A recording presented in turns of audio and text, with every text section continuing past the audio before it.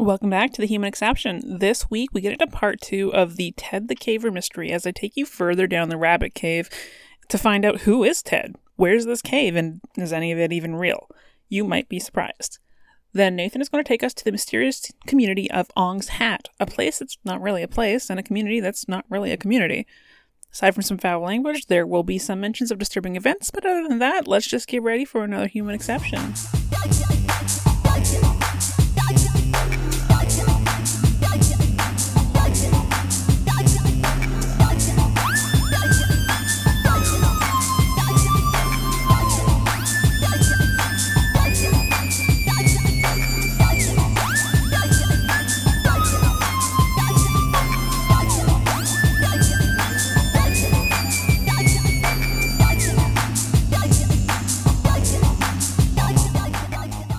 Many of you don't agree with my decisions to pursue this cave.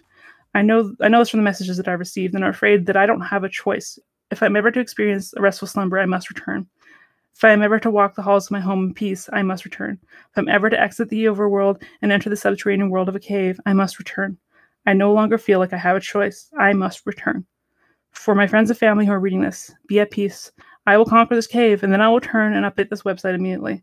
I'll include any photos that we take today, and if you stop by the house, I'll show you a video that I have, and I expect to be home later tonight, or tomorrow at the latest. See you all soon, with lots of love, Ted. And that's where the blog ends. We just got punked. I feel like I got punked. So at the bottom of the entry, there's a link that says next. Clicking on it brings you back to the same page. The site was never updated again. Searching the archives and web map, nothing else but those entries have ever existed on the subdomain. But yet, on May 19th this year was the 20th anniversary since that last post was posted online. So who is Ted? What happened? Is any of this real, or is it all an elaborate creative writing exercise? Fake. Creepypasta. Fake. It feels like one of those. It feels like one of those like early... You said it was an Angel Fire site? Yeah. It's considered the first creepypasta. Are you serious? Oh my god! Yeah. I remember reading some of that whacked out stuff. Again, early days of the internet, right? And I remember reading those. Granted, they were all like either real dark gray or like some really strange background color. Because we thought we were cool to put bright green or whatever nonsense text on there. That made it impossible and like would make your eyes bleed. Oh my god, I got pumped. Well, we'll see. So, as I said, I began searching for the source's tale as I had never really done any research on the story. I didn't know what awaited me when I started digging. Would I find a rich labyrinth of content, or would I reach an immediate dead end? If you do a Google on Ted the Caver, you will find dozens of discussions across a myriad of forums over the years sharing and talking about the story. And one of the most common things that you'll see people demanding to know is to know what happened, or if there was more. Where was page 11? You'll also be quick to find that the Angel Fire website isn't the only place that the story is hosted. At one point, it seemed the story was on a dozen websites, many copying the formatting exactly. Most of these sites began to crop up around 2004, but the Angel Fire site is the original. Though interestingly, some of these sites expand on the story and offer alternative endings. There was one that I couldn't find that supposedly had a picture of a creature at the end of it, but someone identified it as a tourist attraction from the Cheddar Caves in Somerset, UK. But there is one example that I came across on a forum called AboveTopSecret.com. How's that for a forum? So a thread... CIA Secrets FBI reveals all UFO.com. Yeah. A thread in 2011 was discussing the story and seeking a conclusion, and user Plotus comes to the rescue. They claim that they'd found the rest of the story that was posted in December 2010 and is known as Ted's Mystery Cave Final Story. They copy and pasted it into the thread. In the story, Ted, Joe, and Bee decide to go back to the cave at the end of 2001. On their first trip back, Joe and Ted go through Floyd's tomb and explore deeper into the other side than they have ever had before. They end up finding a cavern that appears to continue on to the other side, but they would need additional equipment to make it. So the three of them return home and prepare for another visit. On the second visit, they're able to go even further. They hear some sounds of rock on rock, but really nothing unusual happens, and Ted finds his camera. Ted and Joe don't find anything strange and determine that they've seen all there is to see. Ted and Bee try to review the film on the camera, but just keep running into issues with the camera powering off. So they get it repaired, or are able to see when Ted left it behind, and hear the sound of a rope whipping by, and that was it. The trio feels satisfied with their exploration and don't feel a need to go back, but they did want to make sure that they covered their tracks as not to attract anyone else to the site. It's mentioned that not even Joe's sister knows where the location of the cave is. And the story ends with, "We all need time to unwind from all of this and sort everything out. We have decided to wait until spring to renew any exploration and get our affairs in order. Ted, B, and Joe." So this account is really strange. While the pacing is similar to the Ted story, there are inconsistencies. So for one, there's a completely inconsistent date. So at the very beginning, it says that they meet to discuss going back to the cave in November 2001. And then they go to the cave on December 26, 2001, and return again on November 21st, 2001. So Ted's clearly, apparently, a time traveler. Time traveler, yes. Or just incapable of reading a calendar. Who knows? Yeah. And there's a complete lack of caving knowledge and jargon. There were many cases where the terms stalagmite and stalactite were swapped. In the original story, Ted uses these words appropriately. The spelling was atrocious. Common words were spelled entirely different words that looked or sounded similar were used instead. For example, like weather instead of weather. The original stories had very few glaring spelling or grammatical issues. And I was unable to find any other reference to the story anywhere else online. Oh my God. Amazing. So, yeah, leaves more questions than answers, but a good thing Ted's sister is here to give us an update. Oh God. In May 2004, the infamous page 11 would appear on gigdig.com. The post is short and reads, "Dear Ted, Mark and I haven't heard from you in a long time. Ted, we looked at some of your friends and none of them seem to know the location of your mystery cave. After asking around and offering the description of the cave from the notes that you posted on your webpage, we finally found someone who knows such cave. He and Mark set out searching for you, B and Joe. After navigation of the directions you gave, they found a place that resembles the area that you and B had worked so hard at opening. The hole that you worked so hard to enlarge isn't there. Instead, there's a crack in the rock from where a cool breeze blows, and the sounds of rumbling can be heard." And picture here? "Click here to see the photograph I took of the hole that my brother had worked so hard on. I paid someone to enhance it with Photoshop, for the Photoshop program, but people called it fake, so I decided to scan the photo myself and put it in. Please pardon my poor photography skills." God. What? "Ted, we don't know the password to your website, so we copied this to a free hosting service in hopes that if you are out there, you will find it and contact us. We miss you very much. Your sister, Jan." Well, okay. What do you think of this picture? Okay, hold on. I need a side-by-side. Don't worry, I have one. So, with a quick comparison to the first photo that Ted posted in his journal with the glove sticking through the hole, you can see it's the exact same picture. Oh my God. Someone's just photoshopped a crack in the wall. That is... It's a pretty good Photoshop, but yeah, it's still Photoshop. And yeah, just comparing against this picture, you can easily tell it's the same picture. All that effort. Yeah. So not long after, we would get a page 12. Quote, "We were pretty sure that we found the wrong cave after seeing the entrance that Ted and B had worked so hard to open is merely a small crack. But from the descriptions of the cave and the limited photos that Ted posted on the original cave page, not to mention the cool breeze blowing through the crack and the rocks and the rumbling noises, I found another page on the web. According to this page," and she links a website, it may not take thousands of years for a cave entrance to seal itself over. We have also found a pocket knife that looks identical to the one that Dad gave to Ted on his 12th birthday. The knife was found in the area where Ted described that he and B would rest between work shifts. We will continue to search until we find my brother Ted.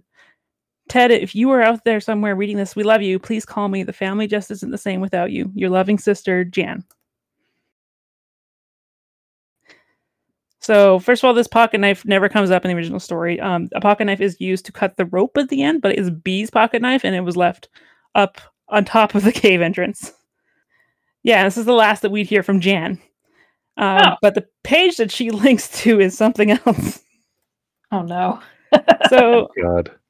It talks about two men in the San Pedro Mountains in Wyoming, 1932, who were digging for gold, and they used some explosives to further their excavation, instead blew open a sealed cavern. Quote, "Inside this cavern was a small ledge on which a pixie-like creature sat, cross-legged, It turned out to be a tiny mummy, about 7 inches high, with a total height of 14 inches. Its face looked like an old man's. It had a flat head, huge, heavy-lidded eyes, and a very wide mouth. It was so well preserved that the fingernails could still be seen on its hands. It gets stranger. The top of its head was covered in a dark jelly-like substance. So the post then goes on indicating that this may have some sort of supernatural being, with comments about, oh, there's fangs and stuff. But Wikipedia says otherwise. X-rays, which determined that this is actually the body of an anencephalic infant whose cranial deformity gave it the appearance of a miniature adult. And I've got a picture.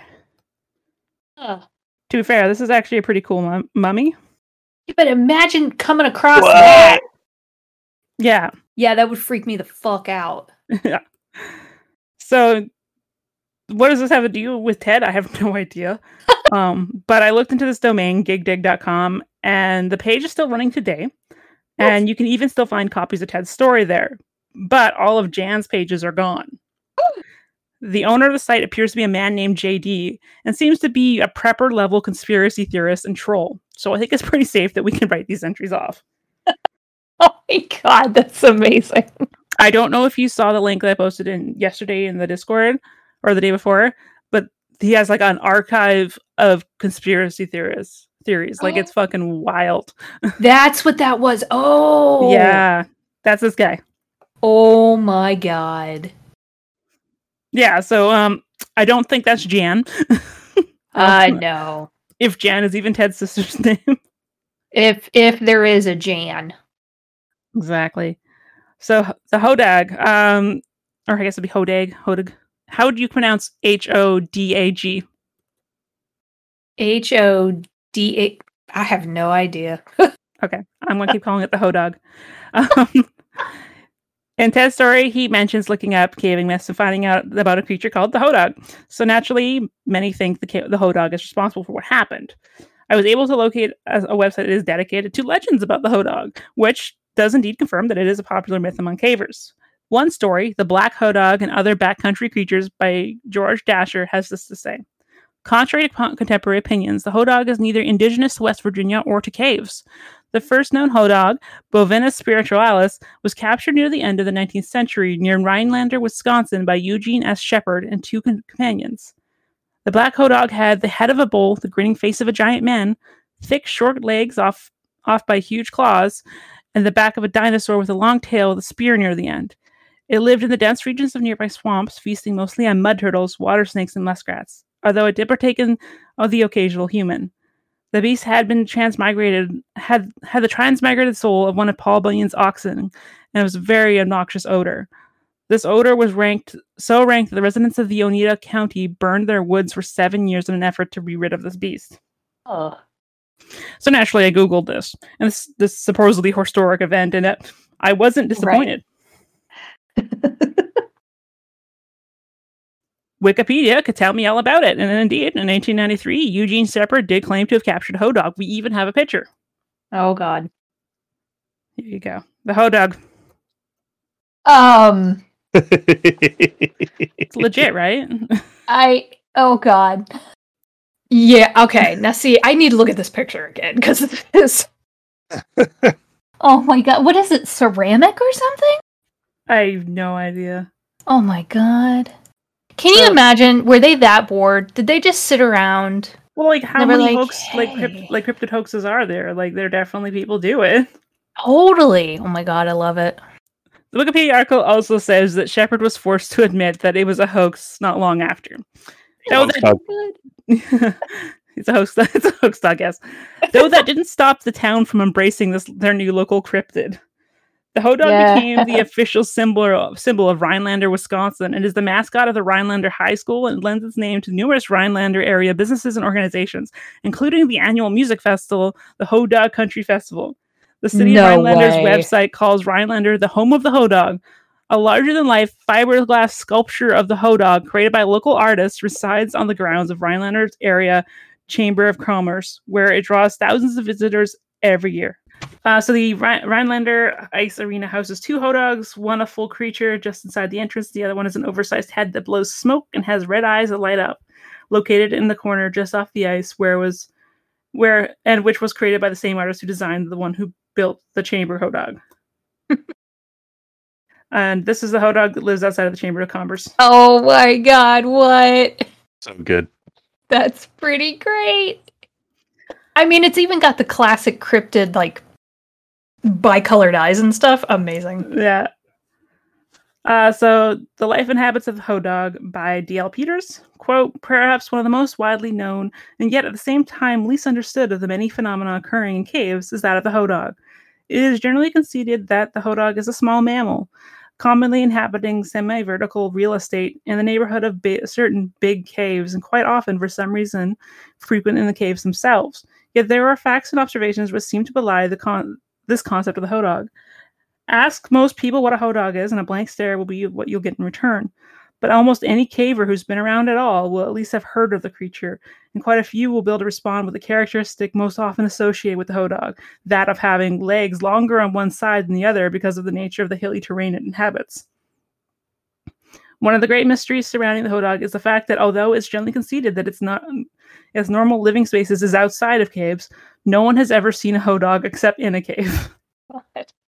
They don't live in caves, so that's the only place we've ever seen them. Right. What? It is and is not some Schrodinger's cat bullshit. Right? That's Schrodinger's Hodog. Schrodinger's Hodog. Please subtitle the episode that. Hodog. Make people wonder what the fuck. I'm writing that at the top so don't forget about it. I totally forgot about it. So I was not able to find any sightings in Utah, which is supposedly where the Ted story takes place. So might rule out the Hodog. Oh, little buddy. So during my Googling, it wasn't long before I came across a handful of forums claiming that Ted wasn't the original writer of the story, and that instead it was a plagiarized from a short story written by Thomas Lyra called The Fear of Darkness that had been published in 1987. Immediately, I felt a sense of disappointment that my adventure would come to an end so abruptly. I began to look for the short story and eventually found a copy that left me confused. On the first page, at the second paragraph, the story says that it's based on journal notes of an author starting on December 30th, 2001, which is almost an identical start date to Ted's page, which says 2000 instead. So, supposedly written in 1987, featured around journals from 2001. Yeah. So, reading the story, there are some notable differences. The author's friend's name is Matt, not a B. Okay, the cave is named. It's Hupman's Cave in Arizona. Instead of B's Jack Russell Terrier, Matt had Jetta, an Australian sheepdog.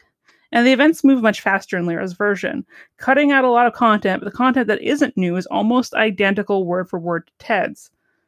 There is no Joe in Lyra's story. Instead, Matt is able to climb into the tunnel the second time with the author.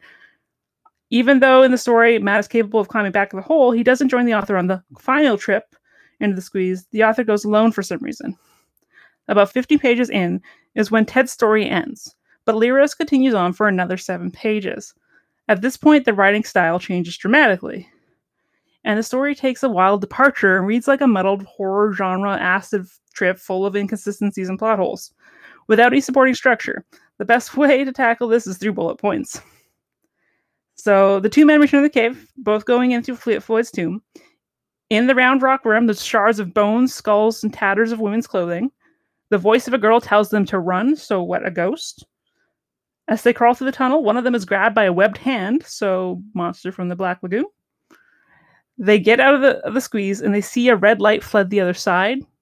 Satan? Unable to exit the cave, don't ask. The lights go out, so maybe more ghosts, who knows?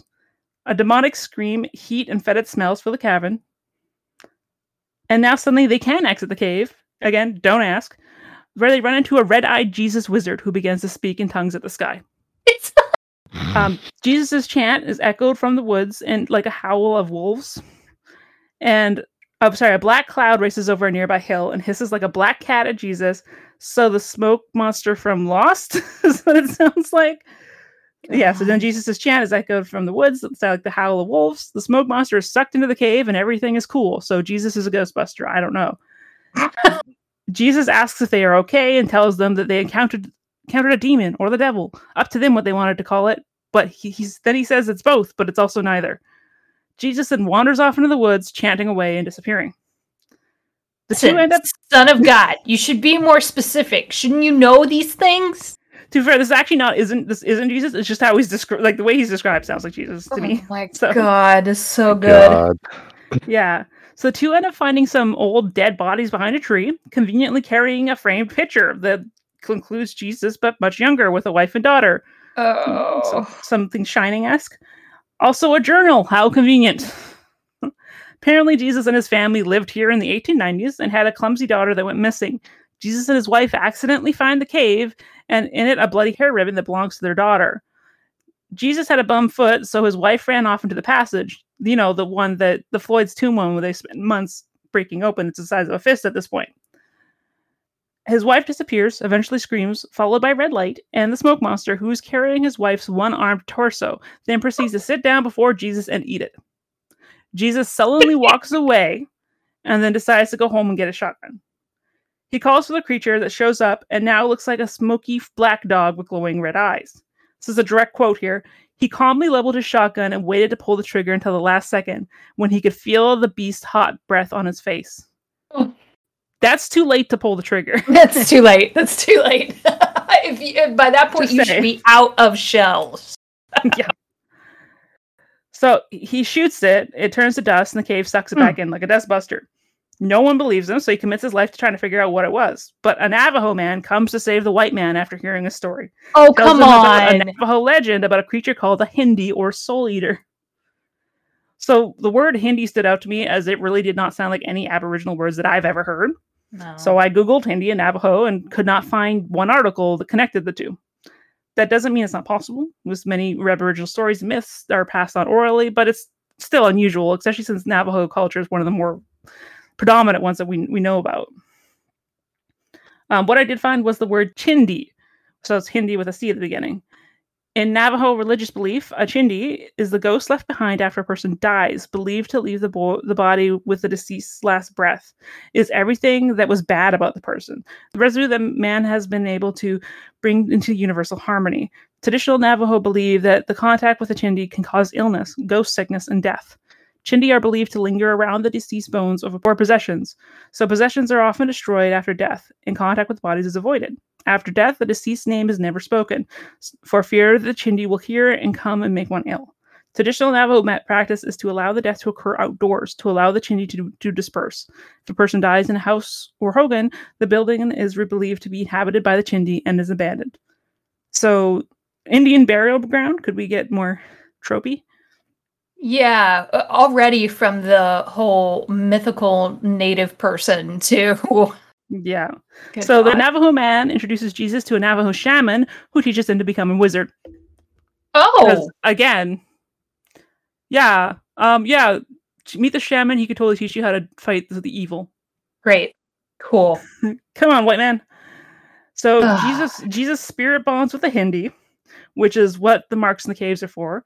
And so when the Hindi is woken again, Jesus is woken to fight it. Now, this is a direct quote from the story. The incantations engraved in the wall apparently have enough power for the man to return to our plane of existence long enough to once again contain the entity, protecting us from certain death. After reading his journal and understanding what had happened, Matt and I felt safe enough to return to the area and explore a little more. But about a mile past the cave, we found 2 unmarked gravestones. Could they have been the man's wife and child? We never told anyone about experience. Who would have believed us? Many questions go unanswered even till today. Where did the evil thing come from? Was it a natural creature of the earth? A demon? Or some other ancient creature? Are there more of them out there, living the cycle of feeding and hibernating? Who or what recovered the hole when we entered the cave? Was it the spell that trying to contain the beast, or was it some other force trying to keep us there for the creature to feed on? Why didn't the beast kill us while it had us trapped instead of breaking through the barrier and coming back after us? All I know is there are things on this earth still left for us to discover and understand. And we had seen, read, and heard enough to never enter that cave again. So, it's massive departure at the end there from, the very grounded story of Ted the Caver. Yeah, what the hell is going on? I have so many questions. This much time into something.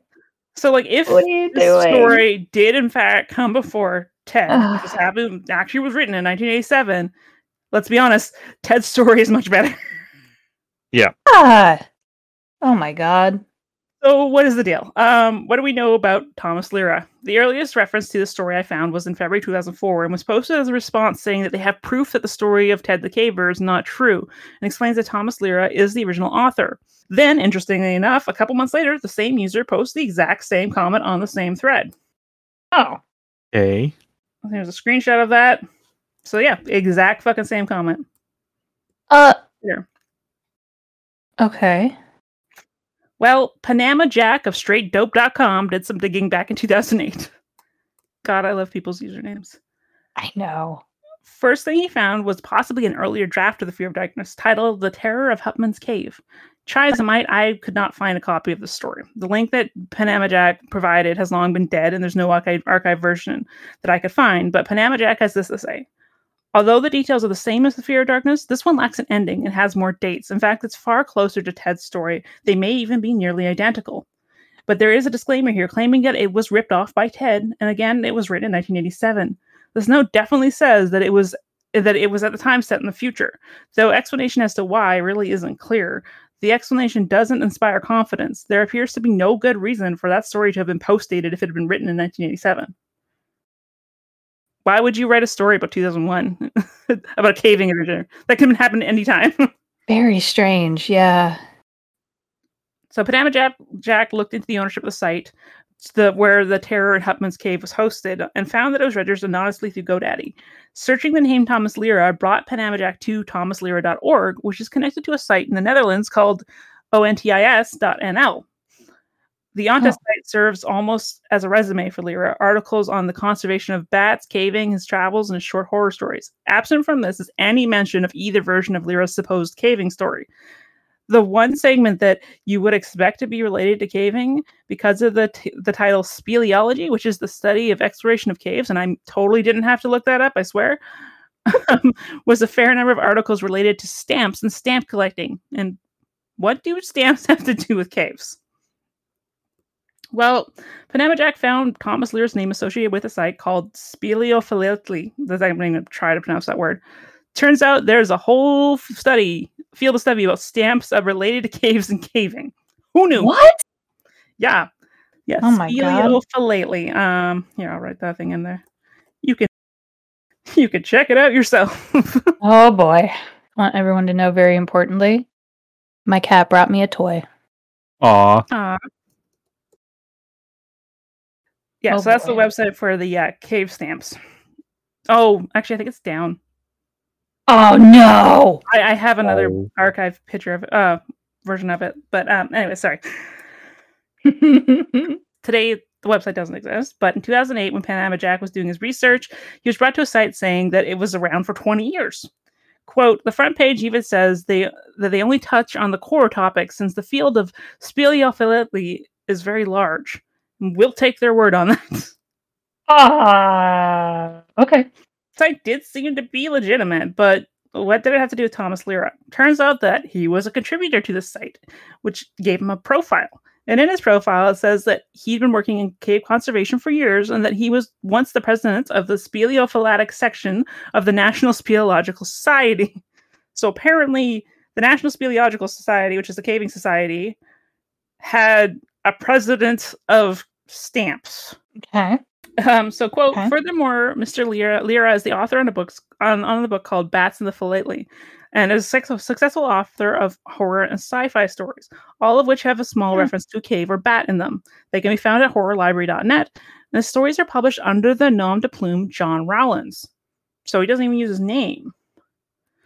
So, yep, sure enough, these stories can be found on this now defunct website. I've got archived versions of the links. And Panama Jokes notes that on his profile, there's a website that's written as www.thomaslyra.com. The actual URL points to dougaustin.com/TOML. So dougaustin.com is where the PDF of The Fear of Darkness is hosted. And this indicates that Thomas Lyra was a user on this site. So there's some sort of connection between Doug Austin and Lyra. So the Doug Austin site was already going to a 404 page back in 2008, and it still does today. Panama Jack looked up the registration information for Speleophilately and Ontis and L and found that they were owned by the same person from the Netherlands with the same last name as someone in the contributors page, John Rowlands. Panama compared the stories of Fear of Darkness and finds that the writing to be different, with the Rowlands story seeming to overuse adjectives that isn't present in the cave story. So this brings us to 4 conclusions. Someone obviously wrote the Rowland stories. Someone obviously wrote the Ted the Caver website. Someone wrote Fear of Darkness.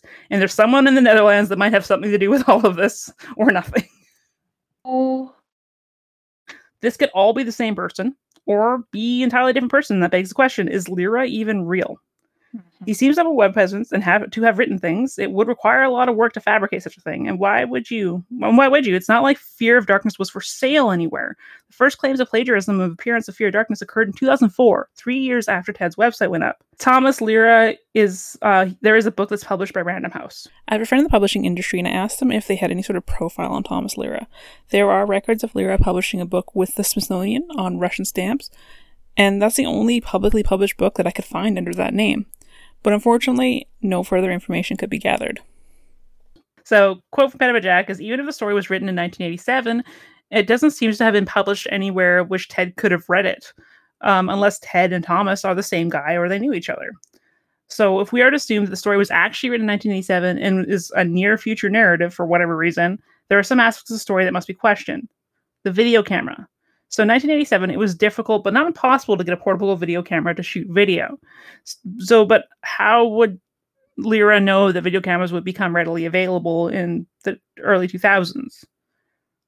The chemical glow sticks, they don't seem to be terribly common around the time the story would be written. Like, they weren't even made really that useful until 1977, and only military was using them at the time. So in 1987, I imagine glow sticks were probably still not something that were common everywhere. And the cordless drill, the first cordless power tools were developed in 1961. They were used by NASA and other high-end research facilities. I was unable to determine when cordless drills are readily available to the average consumer, but it's likely that there were probably some in the market in 1987. So, and this is where Panama Jack's investigation ends. But 4 years later, a new user would comment on this thread, a user named Die Scorpion, with some copyright records. They found a copyrighted Ted the Caver story, attributed to a man named Ted Hegeman. The claim is for the 2001 story, but was registered in January 2005. This would have been after the plagiarism claims began to arise. They also found a copyright for Thomas Lyra's Bats and Philately, published and registered in 1995. This is not Fear of the Darkness and is an entirely different story. It has nothing to do with that book. Using the same copyright site, I looked for Fear of Darkness, but found nothing. But there was a copyright claim for something called Fear of Darkness in 2016 with no other associated information, didn't even list Thomas Lyra, so it could have been entirely something different. Was this book ever even published? So unfortunately, I never found any satisfying answers about who exactly Thomas Lyra is and what his role is in the saga, but I did find out some stuff about Ted's version.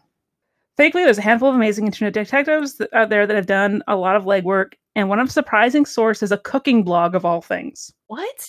John's blog, as its title, is a WordPress site where John posts his recipes. But in September 2009, it seems that he fell down the same rabbit cave that I did. I don't know anything about John. His blog does not have anything doesn't even have an about page at all. But here's what he has to say.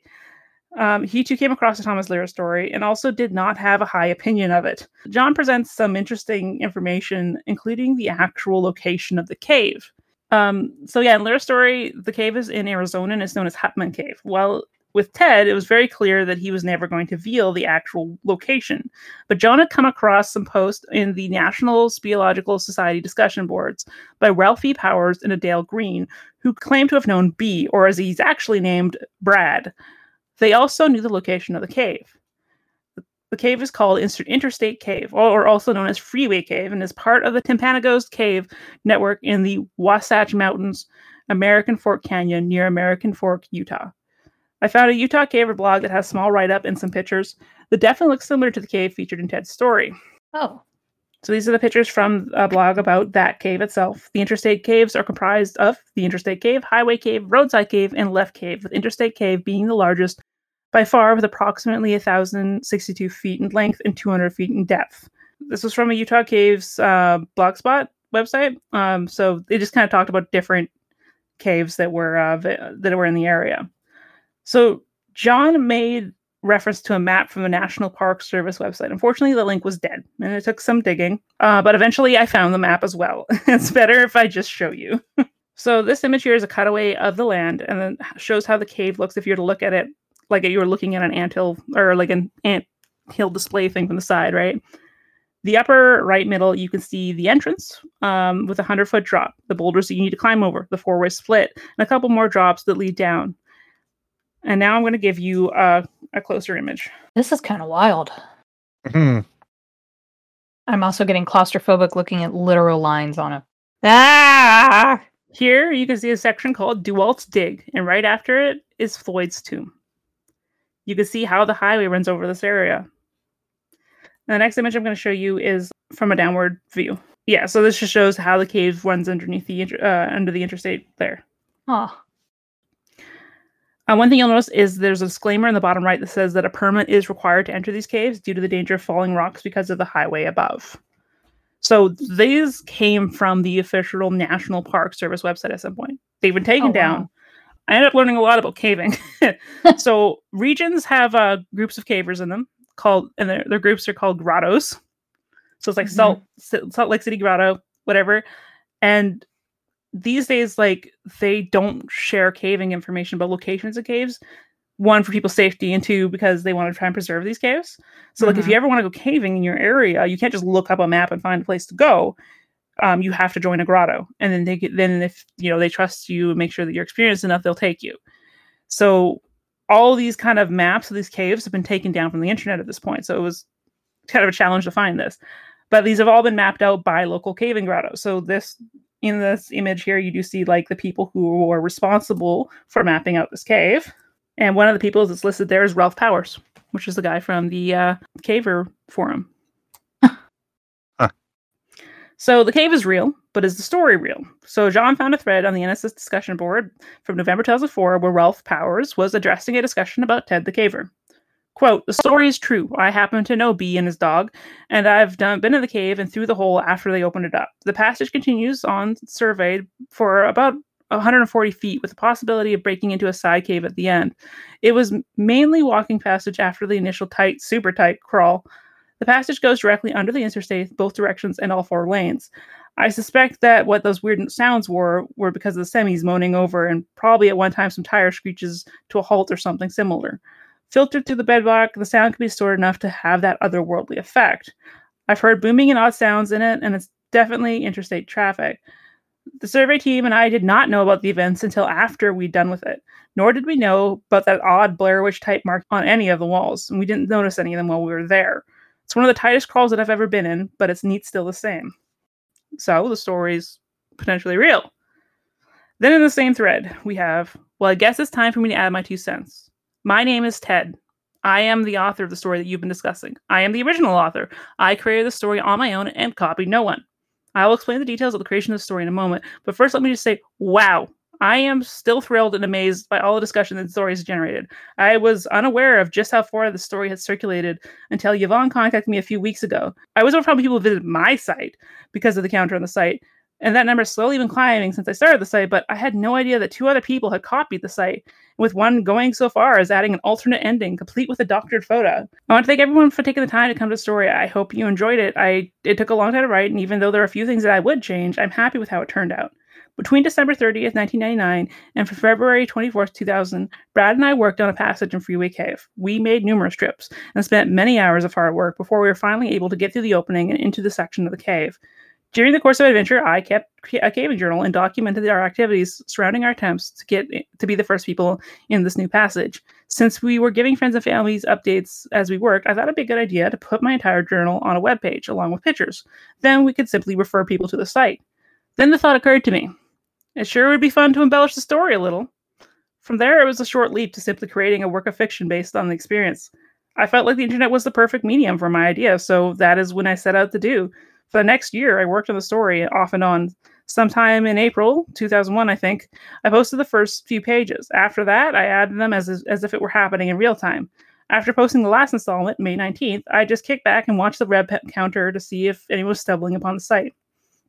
To summarize the fact versus fiction discussion of the story, let me just say the parts about the digging in the passage through Floyd's tomb are, for the most part, true, and taken directly out of my caving journal. I intentionally altered a few details of the cave, but as has been mentioned, it still accurately describes Freeway's caves, Floyd's tomb, and the passage known as Gypsum Passage on the map. The supernatural aspects of the story are all pure fabrication. Even the rumbling that both Dale and Ralph Powers mentioned existed in the cave didn't inspire the story. I simply used them later to add to the story.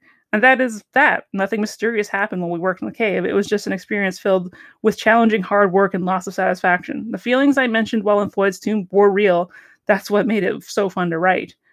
When I learned about the discussion on this forum, I did some digging and found that other sites were discussing the story. So I read all the different comments in the story. I was grinning for the variety of opinions expressed. Some people liked it. Some people thought it was boring. Some people thought it was long. Some people thought it was creepy.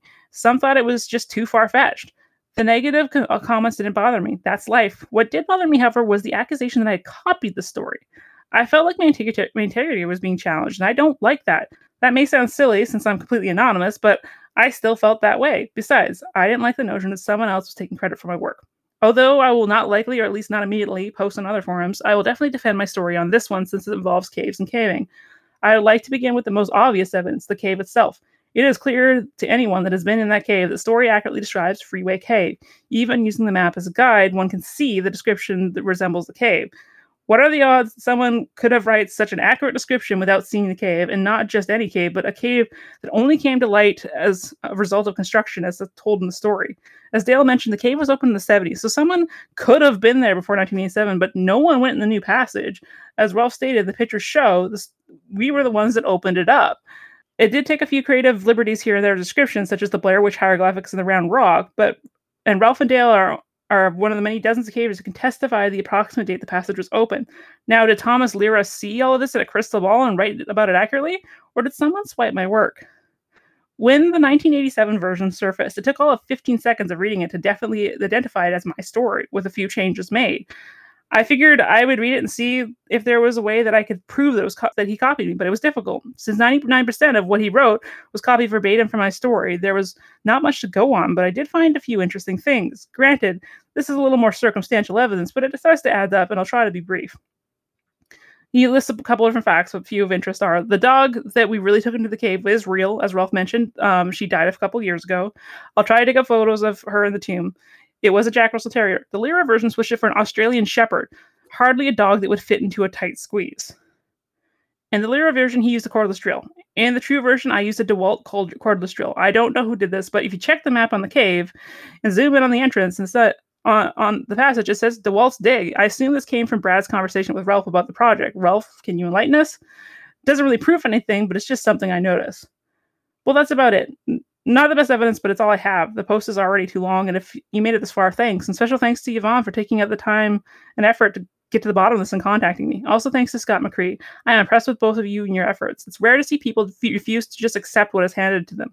If there's anything I can clear up, feel free to contact me. I wrote the story, but I'm not seeking fame from it. I never was. If that was the case, I would have put my name on it from the beginning. I just wanted to protect my work from other people who may lay claim to it. Clearly, someone read my story, copied it, and put another date on it. I wrote it so some people would read it and enjoy it, and maybe wonder about it. Even though the story took on a life of its own, I can make the satisfying proclamation, mission accomplished. So as for Thomas Lyra, or anyone who tries to steal my story, may an amorous hoe dog in a pinnacle of heat find you in a damp and lonely cave. My God. Ted is real. The story is mostly real. And this is really the last update in the story that is until 2013. What's happening? In 2013, David L. Hunt's first feature film begins the film festival tour. The title, Living Dark, the story of Ted the Caver. Stop it. Yep, there's a movie. So, I'll send you the cover here. Oh my God. I'm sorry, that is so fucking funny. Yeah. I'm sorry this is going on for so long, it's just that I couldn't stop. Oh my God, that is too much. So, Living Dark would go on to the independent film circuit for the next 3 years and would be nominated to win awards all over the world before it was finally sold to the New Films International for release in 2016. How did this happen? Well, we'll get to that in a bit, but it is entirely legit. Ted did sign off on this and when it was made, and so it's official, it's endorsed.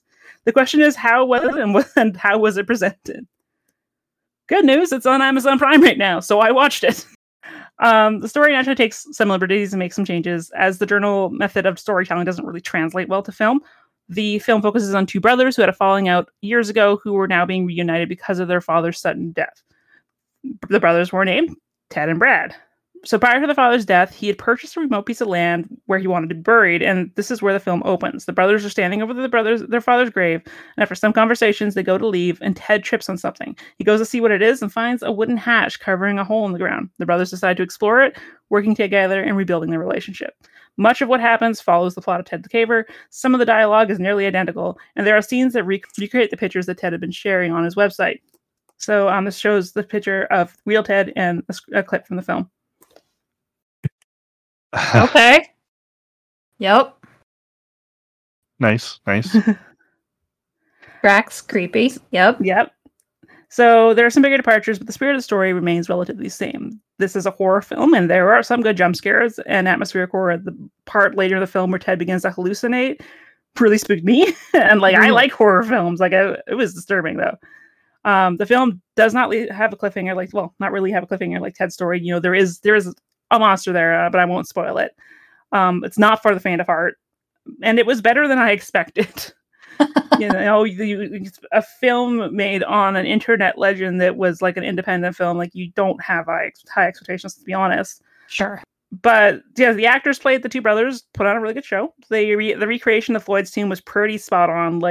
They had built this they built the squeeze in with a cross section of it and filmed Buddy going through it, and it felt exactly the story, and it was very claustrophobic feeling, just watching it. That's that. This is making me think of the. So Shawshank Redemption was filmed partially in a prison in my hometown, and they keep the models of those side cuts. Oh, that's cool. To where you could see where they escaped. Yeah, it's making me think of that, because it wasn't that tight, but it was, yeah. Yeah, I tried to look for pictures of the set, but I couldn't find any. It's just a small film, so I doubt there's really anything out there, but it was cool. Yeah. So yeah, the recreation's pretty spot on. Overall, I'd probably rate it a 6 out of 10. It's worth checking out for anyone that's a big fan of the original story, and there's a lot of little Easter eggs in it for the fans. Ted starts writing the website at some point in the film, and there's Ted's pictures are seen throughout the film. So how did this come to be?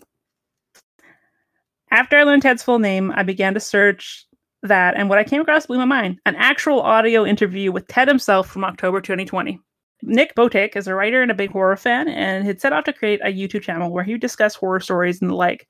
He too had fell down the Ted the Caver rabbit hole and had a mutual friend that knew Ted and put them in contact. And Ted happily agreed to come on the show. So for the first time ever, Ted sat down and told the whole story. Ted, if you're out there, we would like to talk to you. So yeah, I'll make sure to link the video and stuff that you guys can watch it. So like Ted had said on the NSS forums, much of the start of the story is true. A good portion of the content came from Ted's personal caving journals. And there indeed was a cave, and it was a real tight passage that Ted and his friend Brad spent months trying to expand to be able to pass through. The venture to open Floyd's tomb became a pet project for the two, and their friends and family were invested and wanted to know how things were progressing. So he decided when they were done that they were going to publish those journals online. But as he started to transcribe it, he had opportunities to embellish it, and it would take him most of 2000 to write the story. He was not a professional writer. He'd done some dabbling in a few articles for a local company, but it was never something he took seriously. He made the site in March 2001 and started posting the modified entries from his journal and amping things up to the big cliffhanger on May 19th. Ted had installed a hidden view counter on the website that he could watch the number of visitors, and things were pretty modest for a long time, until one day the counter reset and he lost track of all the data. It would be 3 years later that the story really took off. Around this time, Ted received an email from a woman that wanted his permission to translate the story into French for a caver friend of hers, which he was totally down with, but she also suggested that he check out the NSS caving forum, where people were there's a big debate story and if it was real, and this is what would lead him to that forum. Ted was confused about this and started Googling the story and finding stuff all over the internet. He had no idea that so many people were fascinated with the story, talking about it, and he was totally blown away. When asked about the Thomas Lyra story, though, Ted was shocked that there was a debate between which came first, and he was super impressed at people's examination of the details to try and determine which one was real. In the cave forum, one of the people that had joined the debate was a man named David Hunt, and he said, "I really need to know who wrote it, as I'm about to shoot a film based on this, and I need to know who I need to sign a contract with." Ted didn't take it seriously and just kind of ignored it. But finally decided to hunt him down and came across his wife, who confirmed that David was indeed serious. It was all real, and they did want to make a film. So Ted found out that David had actually signed a contract with the mysterious Thomas Lira. He managed to contact them for that. That was before he knew that Ted was the original source. Ted doesn't know if Lira got paid or any information about that. But Ted did receive a small amount for signing. David had already written a script. Him and Ted ended up having a lengthy conversation what was actually like to squeeze through the cave. Ted has seen the film and thinks David did a fantastic job at portraying it. The plot in the film itself varies somewhat from the original, with Ted and Brad being brothers who had just lost their dad. The film opens with the brothers at their dad's gravesite, and David asked Ted if he had a name that he wanted on the tombstone. So Ted asked his actual father if he'd be willing to have his name, which he happily obliged. So Ted even gets credit within the end of the credits in the first handful. So yeah, the name of the dad in the beginning of the story is Ted's actual dad. That's awesome. When asked if he's seen the film, Ted laughed, saying he's probably seen it 50 times, and that he was very impressed with what David did, especially with the small budget that he had. Ted says that both he and David were a little disappointed, though, that the final version that hit streaming platforms had some edits done by the studio that made some changes to the opening and the ending that he felt were really impacted some of the key themes in it. But Ted has a copy of the original, which is his preferred version. So I would love to see the original. I want to know what was changed because, yeah, apparently there's some pretty important bits that were cut out. So when asked if Ted had an idea of what the entity was that he had been referring to, Ted said he didn't know. He just focused on the experience of Ted, and he never really felt the need to define it, even for himself. When asked if he ever thought of expanding on the story or maybe writing a novel, he admitted that he hadn't really thought about it. But he had written on a script for a play version that he thought might be kind of neat. He used to perform in some plays and thought that there was maybe a potential of doing a unique play with this kind of material. So a play of Ted the Caver. Ted says the idea of expanding on it is daunting, that it took a lot of time to write and took a lot out of him. It's just not something that comes naturally to him. And he explains that he abandoned the original project for 3 to 4 months before returning to it to bring the story to its conclusion. He had already put so much work into it, it just seemed kind of silly to not go the rest of the way. When asked what was really on the other side, Ted says more cave. He explains that it went on for about another 100 feet, but there wasn't really anything amazing. But it was a cool experience for him, as the cave was just pristine and untouched. Knowing that no one else had ever been there before had a kind of magic. He eventually reached another part that he couldn't get through, so he came back with his wife at the time, who had no issue getting to Floyd's tomb and was able to make the last squeeze to explore the final 50 feet, where eventually the cave turned up vertical and became impassable. The cave itself is located right above the I-80, right outside of Wendover, Utah. He says that you have to rappel into the cave and climb over some broken rocks and then rappel down further. The one thing that wasn't an embellishment in the story was that Ted used to be very claustrophobic, and he says that the first time he went into the cave and encountered that first tight spot, had a full-blown panic attack and almost turned around. He says it was a big deal for him to be able to crawl through Floyd's tomb as was. Ted says he always looking for new hobbies, and with his current being disc golf. Prior to that was mountain biking, and before that was caving. Ted himself isn't really involved in any online horror groups or anything, but he has set up a Google notice for when Ted the Caver is mentioned. So say hi to Ted. Hi, Ted. Hi, Ted. So says he gets one about once or twice a year. When asked if he has any plans for writing anything else, Ted says he just completed a short story that is being submitted to a horror anthology that their mutual friend is putting together. He's happy he did it, he said, but it was a ton of work. The story is quite a departure from Ted the Caver and instead focuses on a man trying to escape a serial killer. Looking back at everything, Ted is still amazed that the story has touched so many people, and that really is the best reward. My God. That's amazing. Ted the Caver. Holy shit nuggets. Right? I totally fell down this one. Like I couldn't believe that it was real. Wow. I always assumed it was just totally fake, and then the whole thing. I still don't know what the deal with the Thomas Lira thing is. Someone must have just felt like that is really that's a weird joinder. Yeah, that's so strange. Like 100% believe Ted's story, and what Ted has had to say, like I think that's exactly what happened. Is he wrote a story and he embellished on it, but how does Thomas Lira factor into this? Who the fuck is it? Was it actually Thomas Lira? Was it someone just using his name? Like I don't know. I don't know. And like Ted doesn't even know himself. Like he said that David Hunt had managed to get Thomas Lira to sign off on it beforehand, but he's like, yeah, I would love to see that contract. I have no idea who this guy is. Seriously. What the? That is... And I can't find almost anything about the guy. And like all his websites are gone now. He had so many websites before; they're all gone. Like, so someone went through this elaborate effort to make a fake profile of this guy based off of this other guy who's, I guess, a random writer that does stuff. I don't know. I guess so weird. It's so weird. It's super weird. That is the true mystery Ted the Gamers. Who the fuck is Thomas Lira? Who the fuck is Thomas Lira? So yeah, that's my essay. Hodog. All right, Nathan, tell us about Ong's hat. All right. So,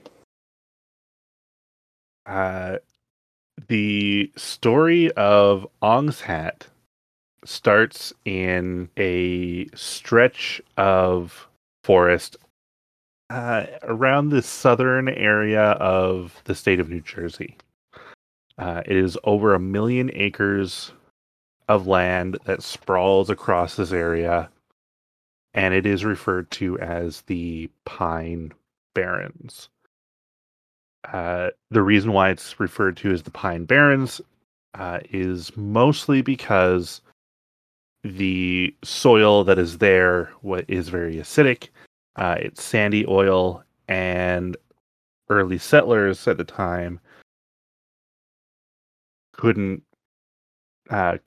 use the land to farm. So this place that is thick with like pines and oaks and various wildlife and carnivorous plants, to a lot of people would be a great place to set up shop, but because of the soil was really unhospitable to, moving in and being able to utilize this land. So the place is rightfully called the Pine Barrens because you can neither plant there nor do people live there. Around the late 1700s, a town called Ong's Hat started appearing on maps in the northwest corner of the Pines. Now, most people think that it's pretty unlikely that Ong's Hat itself was a settlement any larger than maybe a couple of houses. Not even houses, but maybe just a couple of structures and just one family living there. The original idea behind Ong's Hat was that a gentleman by the name of Jacob Ong in the 17th century lived there, and it was at one time called Ong's Hut. And in a fit of anger, after a lover's quarrel, tossed his hat while leaving the house, and it got stuck in a tree. And thus people started calling the area Ong's Hat. I need that to be the origin story of every town ever. Oh my god. Right. Interestingly, in the late 1900s, so not very many years ago, in 1978, a jazz musician named Wally Ford purchased 200 acres of forest land in the Pine Barrens near Ong's Hat, and set up an ashram that he called the Moorish Science Ashram. And it was for people who were interested in studying spirituality, radical politics, tantra, psychopharmacology, as well as other counterculture interests. What's an ashram? Like, what's the definition of that? Like a small community, I think. Okay, so it's just a new age way to say community. Yeah, usually it's like a monastic, it's like a religious retreat, I guess. Yeah, yeah. Like with most things, white people have really corrupted it. Mm-hmm. Yeah. You would consider like a small town that was built around a monastery would be considered like an ashram. After a while, a couple of former Princeton scientists ended up at this ashram, as well as some other, quote, oddball researchers soon followed. Together, Wait, so the researchers that came in were oddballs, not the people that were already there. Right. Together, they founded the Institute for Chaos Studies at this ashram. Basically, this place was full of people who were interested in exploring hard science using esoteric and spiritual tools. By the late 80s, they had developed this device called the egg. It was basically built to explore something called cognitive chaos, kind of a modified sensory deprivation chamber. And let's see, I've got a picture of this thing for you. It does look like it looks very much like an egg. It is in the top of this picture, and it basically looks like a capsule cockpit with some sort of like monitor that you can look at and sort of track whatever is going on with your vitals and so on. I have inside. so many questions. This is what? This is really. Oh my god! Add some cans and you have Scientology. This is insane. Oh my god. Go on. So as they built this thing, they eventually realized that the use for this machine was basically them trying to figure out at what point does a wave become a particle. So, like a sound wave? Yes. Okay. Yeah. Or like a wave of light or whatever. So they were using this to try and figure out and determine, is there a point where, waves become particles and so on. And during one particular test with a gentleman inside of it, the whole egg just disappeared. For 7 full minutes, it disappeared, and then suddenly it reappeared where it was. I'm sure this is exactly what happened. Yep. Oh my god. The gentleman that was in his capsule stepped out. He was still alive. He was still well. He decided he was going to tell his comrades what had happened. And based on his theory, he had dived down to the quantum level and followed a wave all the way into an alternate dimension to another version of Earth. He saw the time knife. Yep. He's Ant-Man. So, this other Earth is geologically similar to our own, thick with forest, but with a distinct difference that there is no trace of human life. I'm sorry. It should be real thick with forest then. Right? It should be nothing but forest. Continuing along with their studies. Wait, can he get out of the egg himself? I don't know. Because he would have had to leave the egg to be able to see this. So probably, yeah. I have questions, but carry on. Yep.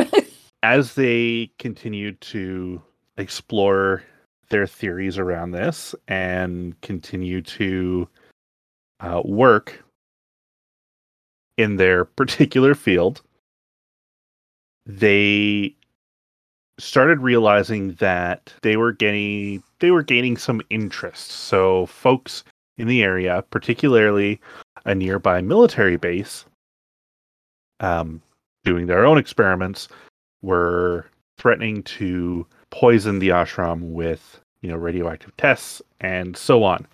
So these group of people decided that it was best that they would take their work and their experiments and their whole group of people elsewhere. So, little by little, one by one, people would enter the egg and disappear to the parallel Earth. This is Fringe. Until this ashram and these folks no longer existed, as far as people know. This is like the whole premise of the show Fringe. Mm-hmm. Which we really need to watch because I never finished it. But yes. Oh boy. Obviously, this is fucking bonkers. What do you mean?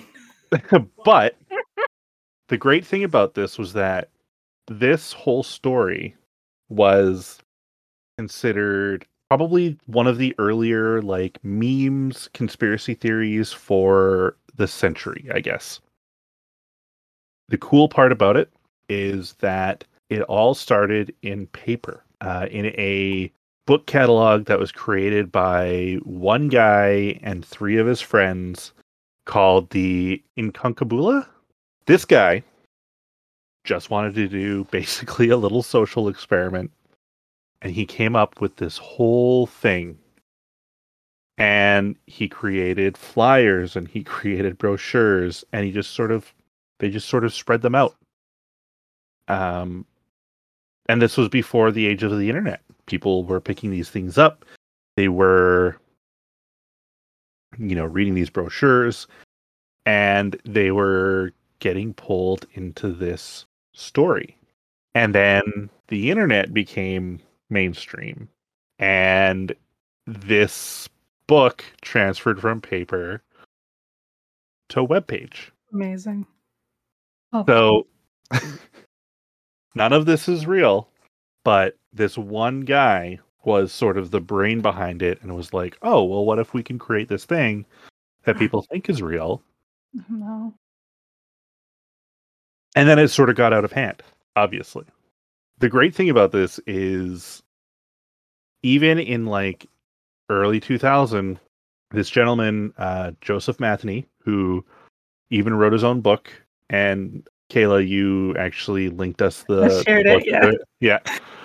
Basically, it was kind of like the legend of Ong's Hat, the travel cult, everything that was, like the Incuncabula papers and everything just sort of surrounding it. So this guy, as everything sort of came to a head, started having people show up at his house, asking him questions and being like, is it real? You gotta tell us how to figure out this interdimensional travel thing. And he's like, oh God, guys,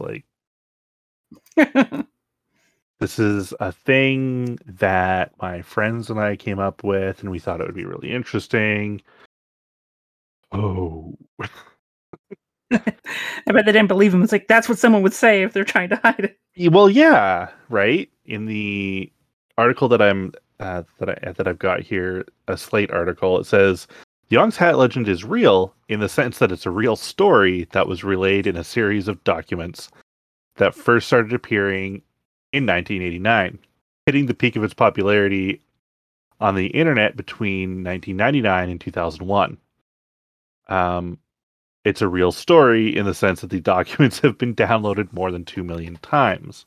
Oh my God. It's a real story in the sense that it has been, and it is still inspiring real people to go to the real Pine Barrens looking for Ong's Hat.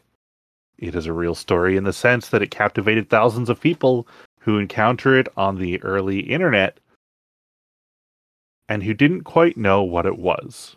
A spiritual quest, a game, a cult, the truth. All they knew is that they wanted to find out. The truth is out there, man. And it's hilarious because we can just throw something on the internet, and if the right people catch it, then it explodes. But this all started on paper. Love this. Oh, great. And so at its peak, obviously between 99 and 2001, people were showing up at this guy at Joseph's house and asking about this thing, and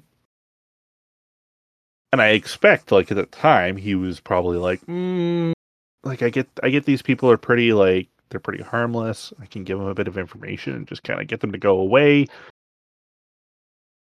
But oh no. and that's kind of what it came down to during that time, right? Like 99 to 2001, you know, you didn't really hear about a lot of people being like, well, being as crazy about this kind of stuff as you hear today. Well, they just weren't able to coordinate before. Well, yeah, absolutely. Yeah. So you'd get a person or two showing up, and he would just sort of redirect them, and they'd be on their way. But yeah, there's not a lot more to it besides basically that, this place called Ong's Hat, was a small settlement area. People aren't really sure whether the area itself was larger or smaller, whether it was a full town or not.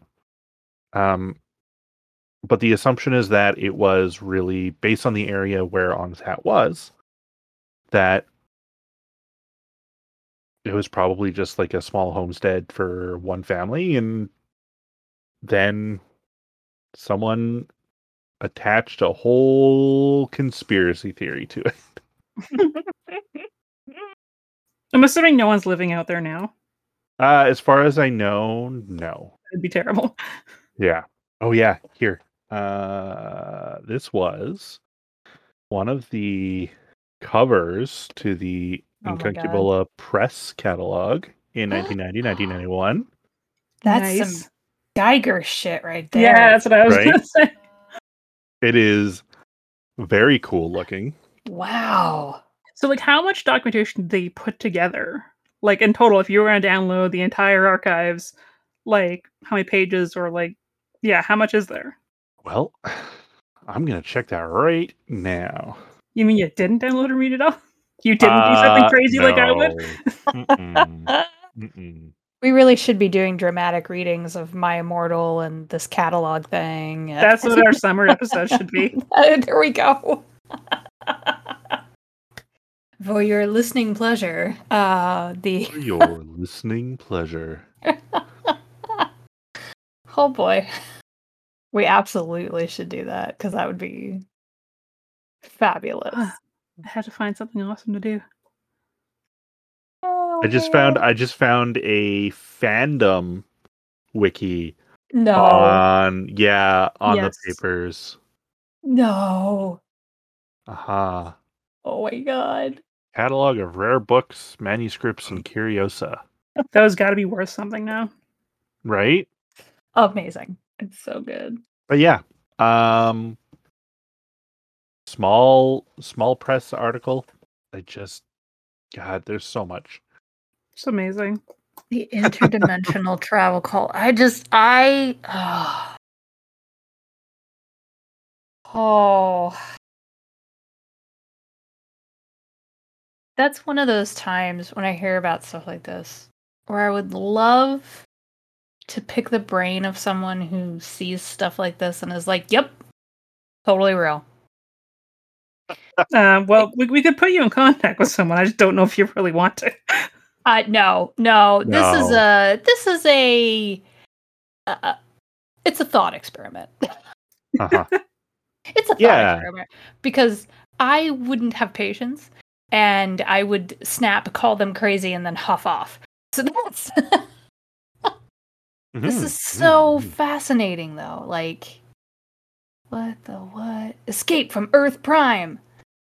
I love these titles are amazing. Yeah, they're real good. Oh wow. The Library of a Traveler. Gosh. The Library of a Traveler. The human brain is a wonder. Mm-hmm. 'Tis. But now I'm like finding other Now you're going for it, aren't you? Now I'm finding other Unconcubola, like stuff from the 16th century. Now I just want to go in and look at like 16th, 17th century conspiracy theories. Do it. Imagine? Oh, it's probably a real fucking trip. Like, Yep. Yeah. Oh man, old school like conspiracy theories. Like fuck.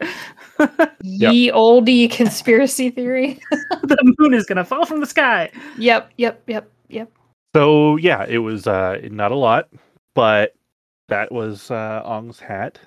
And the Traveler's Cult. This is great. The Traveler's Cult. Yep. And the Traveler's Cult. I mean, really, it's just a fandom. And they have a parasocial relationship with this dude. So, like... it's the first parasocial relationship. There you go. Yeah. Don't, yeah. No. Well, like, it's the idea of, what is it, that quote that a lot of people like to bring up about L. Ron Hubbard. Basically, if you write a book and say that it's religious, people will follow it. Yeah. Yeah. It's basically, it's the same thing, right? Yeah. Start your own religion. Yeah. That's me paraphrasing, obviously, but it's not far off from the original quote, from what I can remember. That's it for this week. Next week, we introduce you to the spunky fish wizard herself, Courtney, who will be telling us all about the terrible things that those adorable sea creatures do, and teach us all about some overlooked cool dudes of the sea. As always, you can find links, sources, and pictures on our website at thehumanexception.com. To stay up to date with everything exceptional, follow us on Facebook or Twitter at thehumanexception. And if you want to hit us up and say hi, feel free to message us there or shoot us an email at thehumanexception@gmail.com. And don't forget to join us on our Discord server. Link can be found on our contact page.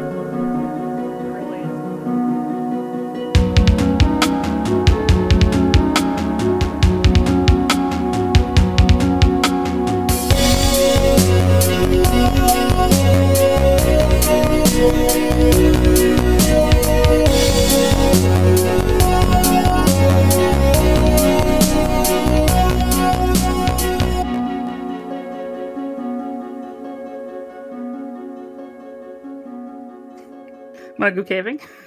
Sure. I totally think that if we went caving, the noises would be what freaked me out the most. Yeah, it's like, it's weird going through like old abandoned mine shafts and like old caves and stuff, because everything makes noise and everything is sort of creepy. like everything is sort of amplified by the fact that you don't have visibility and like all of your senses are kind of like going, because you can't see very well, so like your feel and your hearing and everything is just like that heightened radar of like, oh my god, what was that? Yeah. Why does it feel weird? Like even a cold breeze just feels wrong. Yeah. In those places. Totally. I forgot, I got something to tell you about the fish tank. Oh god. It's a quick one. I was doing my like weekly fish tank clean, because you gotta kind of do water changes regularly. Oh, okay, yeah. I'm putting it in the group right now. So I just put a picture in the group, and I saw this thing. It's like up near the filter, and it was like a bunch of little bubbles, right? And I was like, "What the fuck is this shit?" Like, it looks like eggs. Like you'd think, like, fish eggs or something. But my fish are live-bearing fish. Oh, so they don't lay eggs, and the shrimp eggs are much smaller. So I was like, "What the fuck is this?" They're snail eggs. My snails decided to lay eggs, so this is what's going on now. Oh my gosh! You have an entire biodome. Yeah, so now they're separated, but yeah, once these eggs hatch, I'm just gonna be taken over by snails. So. Oh my gosh! It's exciting life, man. Yeah, I thought when I looked at the picture, I'm like, those are fish eggs, and you're like, nope, not fish eggs. What? Yeah, they completely threw me off. I'm like, I'm 99% sure that my fish are live bearing. I'm like, if they're not the fish and they're not the shrimp, then like, Then what do the what? snails lay eggs? Like, I messaged Courtney, like, do snails lay eggs? She's like, oh yeah, they do. I'm like, okay. She's like, but they don't usually look like that. And I was like, yeah, apparently this type of snails that I have lay them like this, but otherwise they look different. Like a lot of the times, a lot of snails are asexual and where in which they change gender whenever the fuck they feel like it, and then just go to town. Amazing. But the snails that I have defined genders, and I thought that I might have had a male and female in the beginning when I figured out what they were, because I had to figure out what they were first, which was an adventure. So this I guess just confirms it. Okay, that's really cool. Jeez. Yeah.